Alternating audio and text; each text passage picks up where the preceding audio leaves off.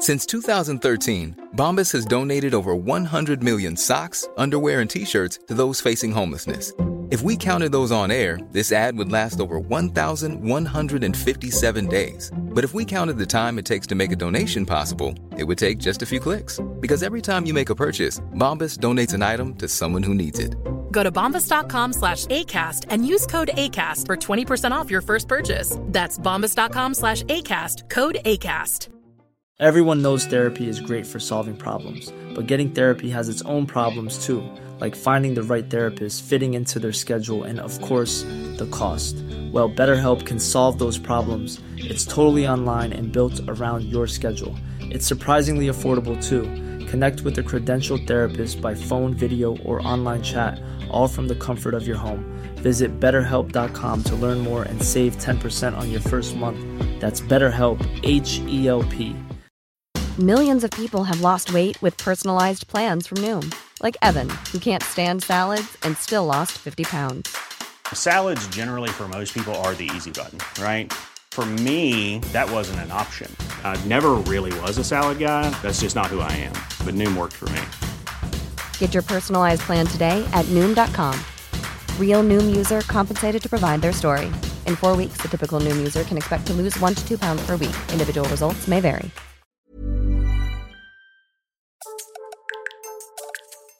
Hello, you're listening to Politics on the Couch. I'm Raphael Bear. And this is a bonus episode. We took a break for the summer. We'll be back with some guests for a new season in the autumn. But meanwhile, because there are people who have been listening, and thank you for listening, everyone.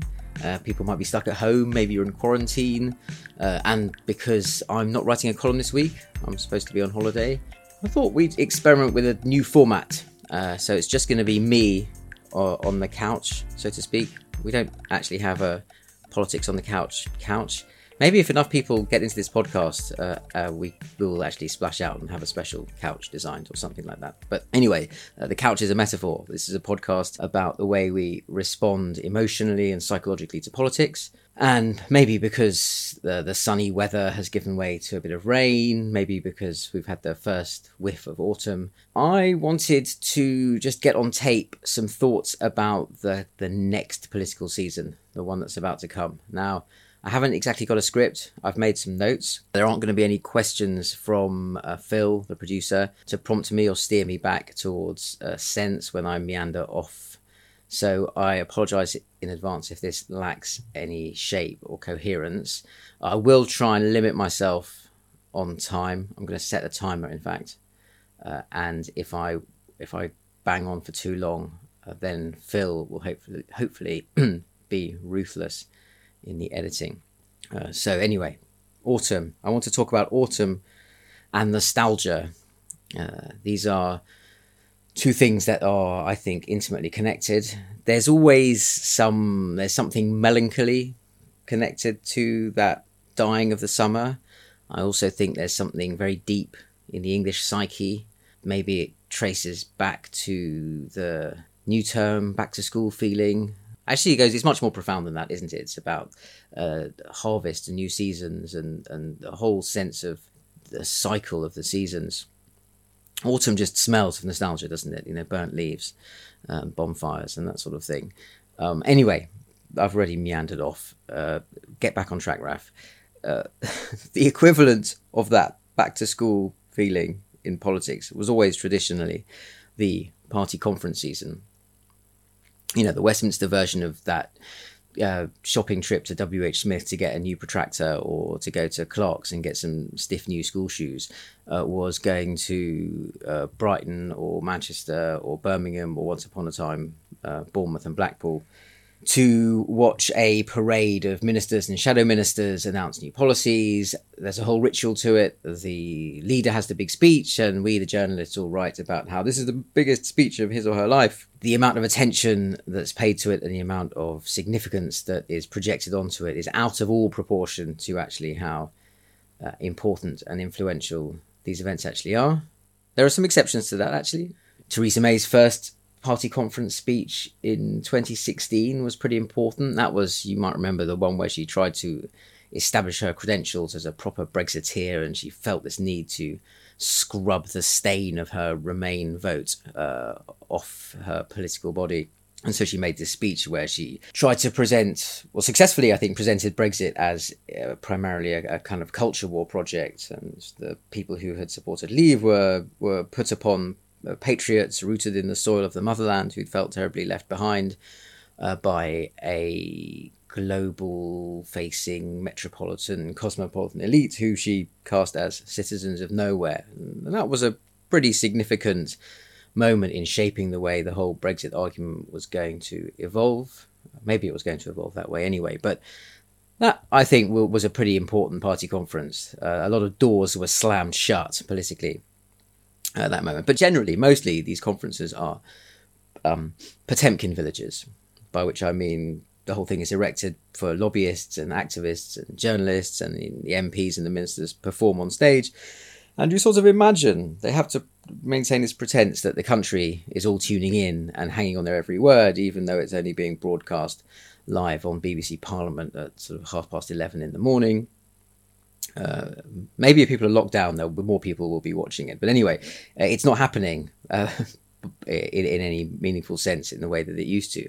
There isn't going to be a party conference. To the extent that there was ever any reaction, it was like a bit like the crowd noise in COVID-era football matches, where there's these sorts of synthetic cheers and roars, all piped in for effect. But that element will now be much more profound. And I think, although no one's going to miss... Actually, some people will, but I certainly won't miss the experience of going to a party conference and eating dried out sandwiches in the back of an airless room while some also ran minister tries to filibuster out a question and answer session. The actual absence of that sequence, the party conference season, will be felt. It's a punctuation mark, and when you drop a punctuation mark from the political sentence, it makes the whole sentence, the whole paragraph, harder to follow. What I'm trying to say is that the seasons matter in politics. The parliamentary year has a timetable. There's a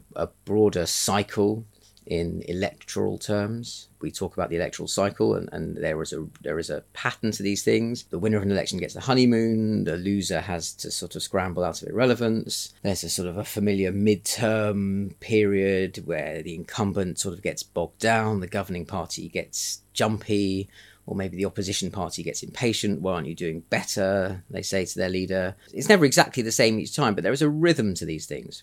And again, I don't know why football analogies are coming back into my head again, but it's a bit like a football match where not all the minutes are felt equally. You know, the last minute of injury time is going to feel a lot longer and a lot more intense than the 7th minute of the first half. But anyway, COVID has completely wrecked that cycle. It's thrown the rhythm off completely.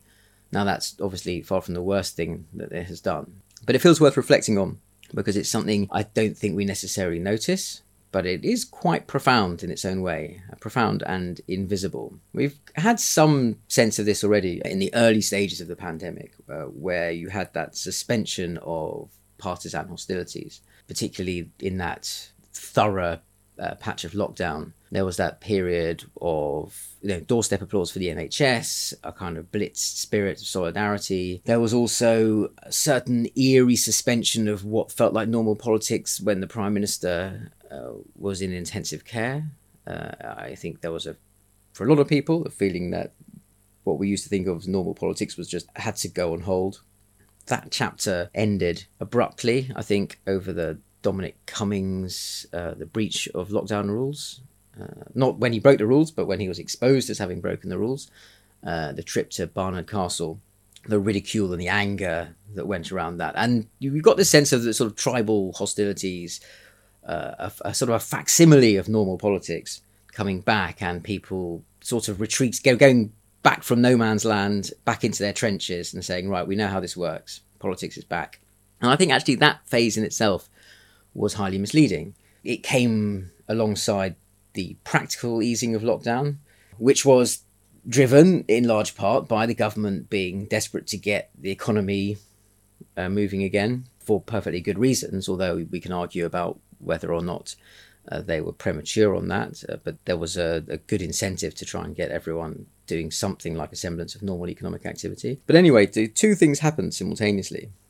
Politicians started performing in a more familiar way. There were a load of activities that were more familiar from pre-pandemic era. Came back into views. You could see more friends.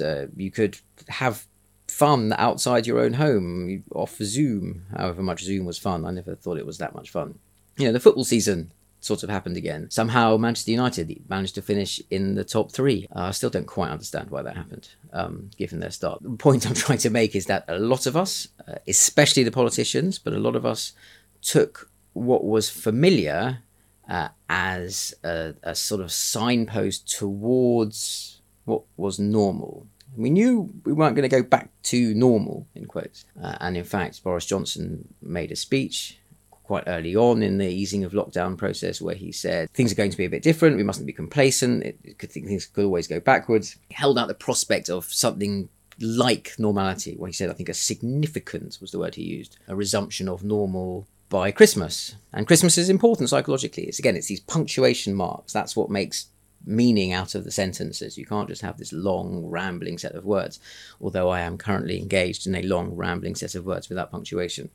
But so leaving that aside, you need the punctuation. And for that reason, there are a lot of emotional, psychological incentives for people to want it to be true that normal was available, and maybe even available by Christmas. And for Boris Johnson and the cabinet, there was the additional motive of needing people to replicate economic normal, because consumption on the old patterns was what keeps a lot of people in work. We have a very services-driven economy, and a lot of people have jobs, and a lot of wages are dependent on a set of behaviours that happen also to be very good for transmitting viruses. And this is a fundamental tension that we now have. You can see how important it was for the Prime Minister and also the Chancellor to encourage people to behave as if normal, as close to normal as possible, so that somehow habits of normal would not be lost, and one day in the future we could go back to having the kind of economy we had before. I think Rishi Sunak has been pretty flexible, pretty imaginative in his response, the Treasury response to the economic consequences of the pandemic. But I don't have any indication at least, that he has a really clear idea of what kind of economy we will have if huge amounts of the sort of productive capacity simply can't be retrieved if, for example, the pandemic gets worse. There's a second wave, infections get very bad again. When it's simply too cold to eat outside, millions of people have fallen off the end of their furlough and don't have jobs. And there's a budget deficit of somewhere in the region of £200 billion. That's bigger than the one that George Osborne inherited in 2010, which then the Conservatives were saying was a sort of a threat, existential threat to the universe, and required massive austerity to deal with. Again, you can have a long argument about the wisdom of that, but the point is the public now is way less tolerant of those sorts of measures. So the reality is that there isn't really a prospect of getting to January 2021 and the economic frame being sort of like it was in January 2020. But there is this emotional lure, psychological lure, I think, to think that there is some sort of regression to the mean here, by which I mean that we have stretched the elastic, or the elastic of events stretched out into this outer zone of weirdness where nothing is familiar, but necessarily the elastic pings back, and will we get back into a sort of a world that a Conservative Chancellor recognises and has a toolkit for dealing with. And then on top of that, there is this additional layer of denial about the fact that the Brexit transition ends on the 31st of December. Boris Johnson won the general election last year predicated on the idea that Brexit was solved. Voting Tory was the efficient way to get Westminster to just shut up about Europe. I think that was as strong an impulse as any particular outcome in the Brexit talks. I think a lot of people really responded to the idea that British politics had been stuck. There had been this Groundhog Day situation, and there had been too much venom and poison around about it, and Boris Johnson's unique product that he sold very well to the country was vote for me and you literally don't have to think about this stuff anymore or hear about it. And unfortunately, he's going to necessarily renege on that commitment because this autumn there's going to be the crunch talks on the trade deal. The structure of that argument is going to feel quite a lot like it was pretty much this time last year, in terms of there being a sort of a no-deal-ish scenario, or a no-deal scenario involving trading on WTO terms or some kind of deal, and the stubborn habit that the EU has of being Britain's largest trading partner in spite of the sort of Brexit fantasy of a buccaneering future in which our shackles to the continent are severed. All this means that the noise and argument around Europe and Brexit is going to come back, except with the added darkness on the horizon, or the added fog of anxiety and stress, because the bad and potential outcomes, the cost, the shock, will be landing on a country that is reeling from COVID and a pandemic. There is a view, or there has been expressed a view by some Conservatives, that the pandemic allows you to blur the edges of Brexit pain, fold it into a bigger pandemic pain, and somehow that gets you off the hook politically. I'm pretty confident that some people would want to try that. I'm less confident that it will work. I think people who want that to be true will continue to say that that is the case. But ultimately, the government doesn't come out well when there's a massive economic mess, and how you disaggregate the causes of that mess is probably a second-tier issue. I might be wrong about that. Anyway, I've wandered off again. Sorry. The broader point I want to make is that maybe politics has stretched into this zone, this new strange zone, pandemic zone, beyond that elasticity stage where we just bounce back to something that was normal. Normal will just be a memory that is receding in the rearview mirror behind us, and we're driving off into this fog-shrouded horizon. I think the holiday quarantine episode from the summer feels like a bit of a harbinger on that front. By that I mean, we all wanted to go on holiday. You know, you got to the end of the spring, the beginning of the summer, and lockdown was being eased, and it had been a very intense, a very unusual period, and people and politicians wanted there to be some kind of compensation for the difficulties that people had endured, and they wanted us to have a summer, and we wanted to have a summer, and we wanted the cycle to work as it had done in the old days.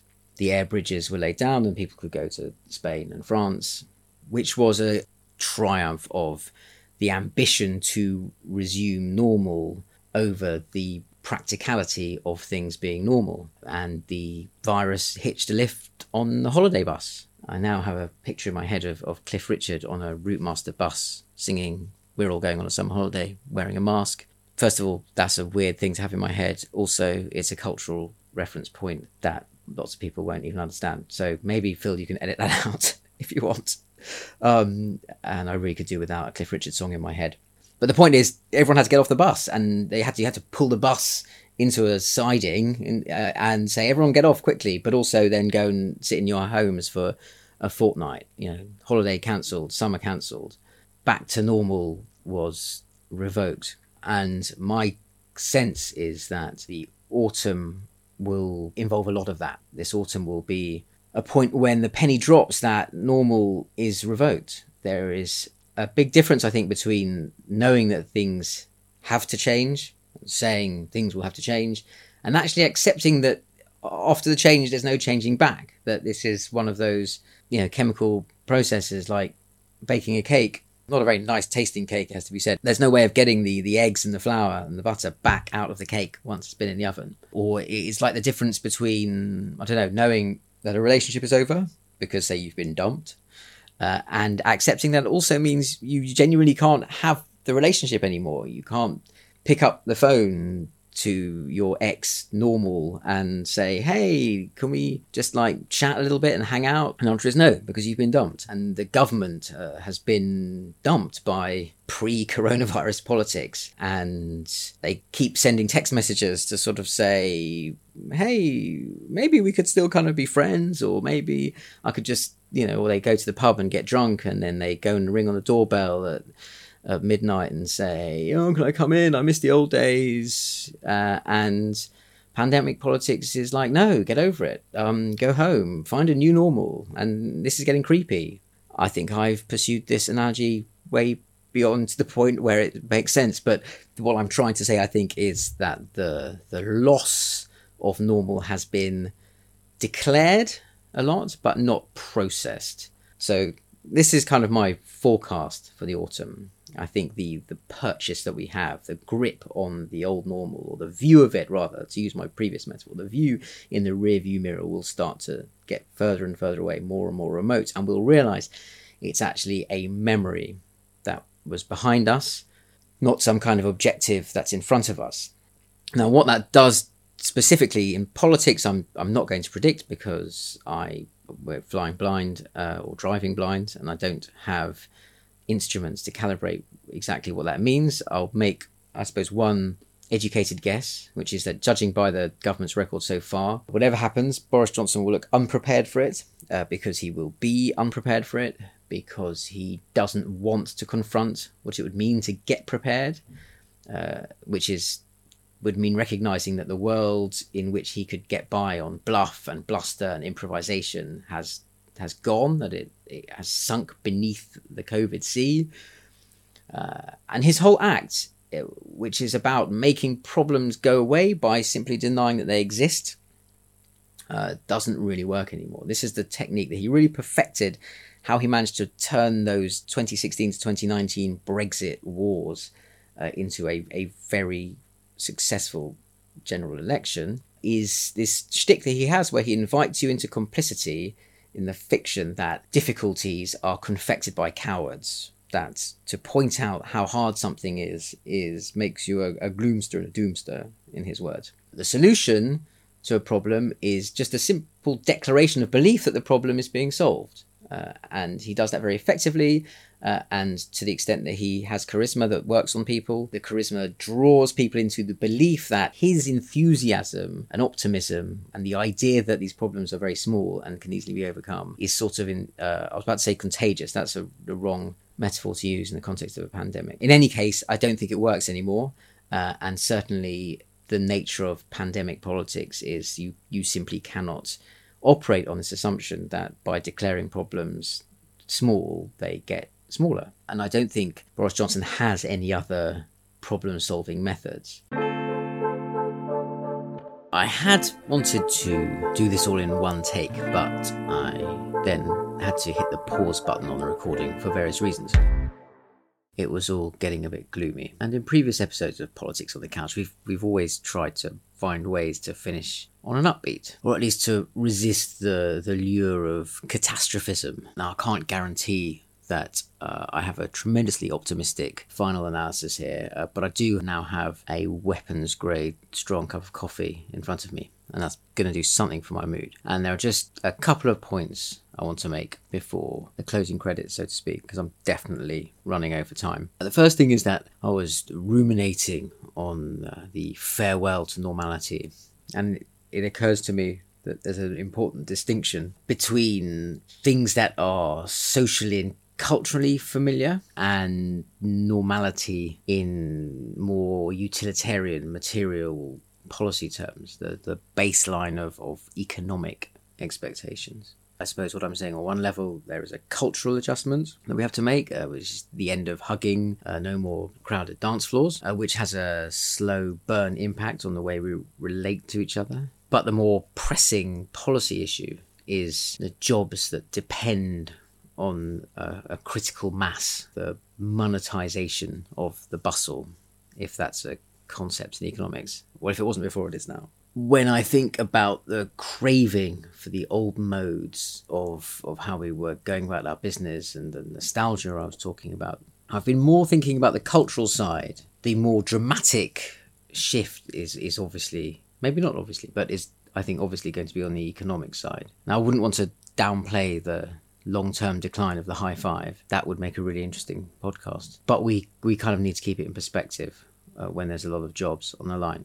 I don't want to muddle up a social capacity to adapt to new behavioural norms and a political obligation on government using the levers of the state to absorb the shock that's about to be felt. And that's really the second point I wanted to make, which is, and the final point, I hope, you hope, that the cultural shock could be positive in a way if it means we start to calibrate expectations away from just some reversion to the pre-pandemic world. If we orient away from nostalgia, which is a trap, because you can never adequately realise an idea you had of the world as it used to be for various reasons. I think we've sort of established that pretty well in the case of Brexit, or we certainly will do, but I'm not going to get drawn down that path again. Generally, if we are looking wistfully in the rearview mirror at a world that is receding, we aren't mapping an alternative route ahead. We're not thinking about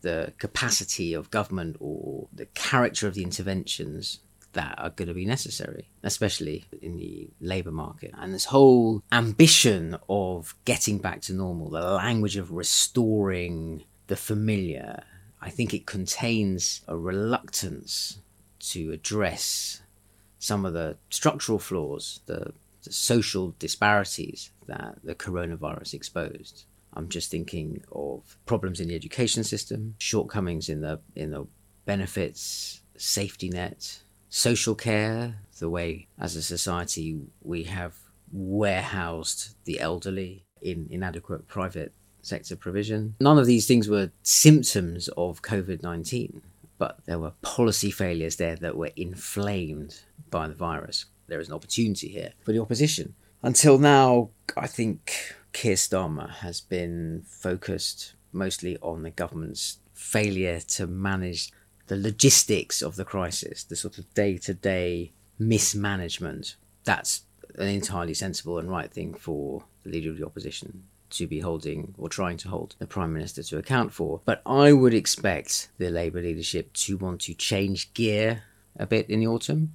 I don't think Keir Starmer should want to, or certainly shouldn't want to, play along with this idea that the task in hand is replicating things as they were. And I suspect public tolerance with this government will really start to decay quite quickly if it turns out that the Johnson plan, or that the limit of Boris Johnson's vision, is a kind of threadbare reenactment of Britain in 2019, but just with longer queues and a mask. That won't work anyway. When I started talking about half an hour ago, I was talking about the cancelled party conferences and the punctuation mark that performs, how that signals a new season. And I suppose one of the cliches of that season is commentators broadcasting advice to party leaders that those party leaders don't really want, telling them what they really ought to say in those speeches that no one really watches. I would, of course, never be guilty of such a cliche, but if I were to play that game, I would be encouraging Keir Starmer to steer away from that nostalgia trap, to try to draw his audience's eyes,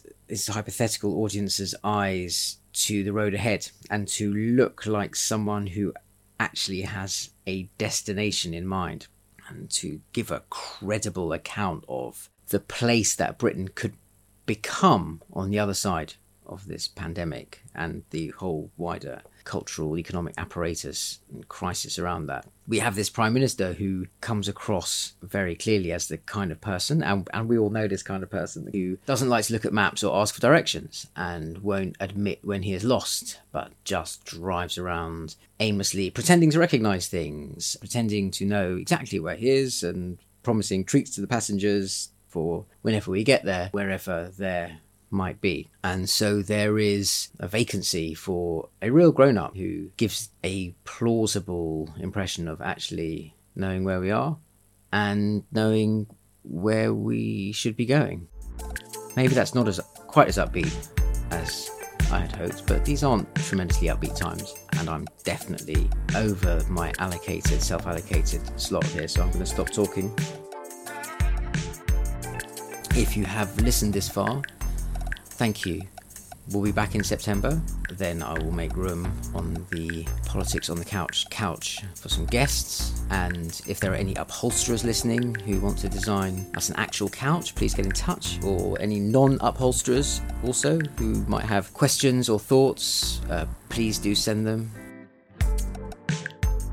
And enjoy the rest of the summer. Phil, I'm going to send this to you now, and you can just cut it to ribbons in the edit if you like.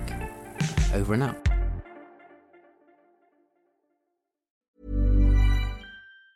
Treat mom to healthy, glowing skin with Osea's limited edition skincare sets. Osea has been making clean, seaweed-infused products for nearly 30 years. Their Golden Glow body set includes 3 clinically proven bestsellers for smooth, glowing skin, while the Glow and Go facial set provides spa-level results at home. Both sets come in giftable boxes with savings up to $48 and free shipping for a limited time. For 10% off your first order site-wide, go to OSEAMalibu.com and use code MOM.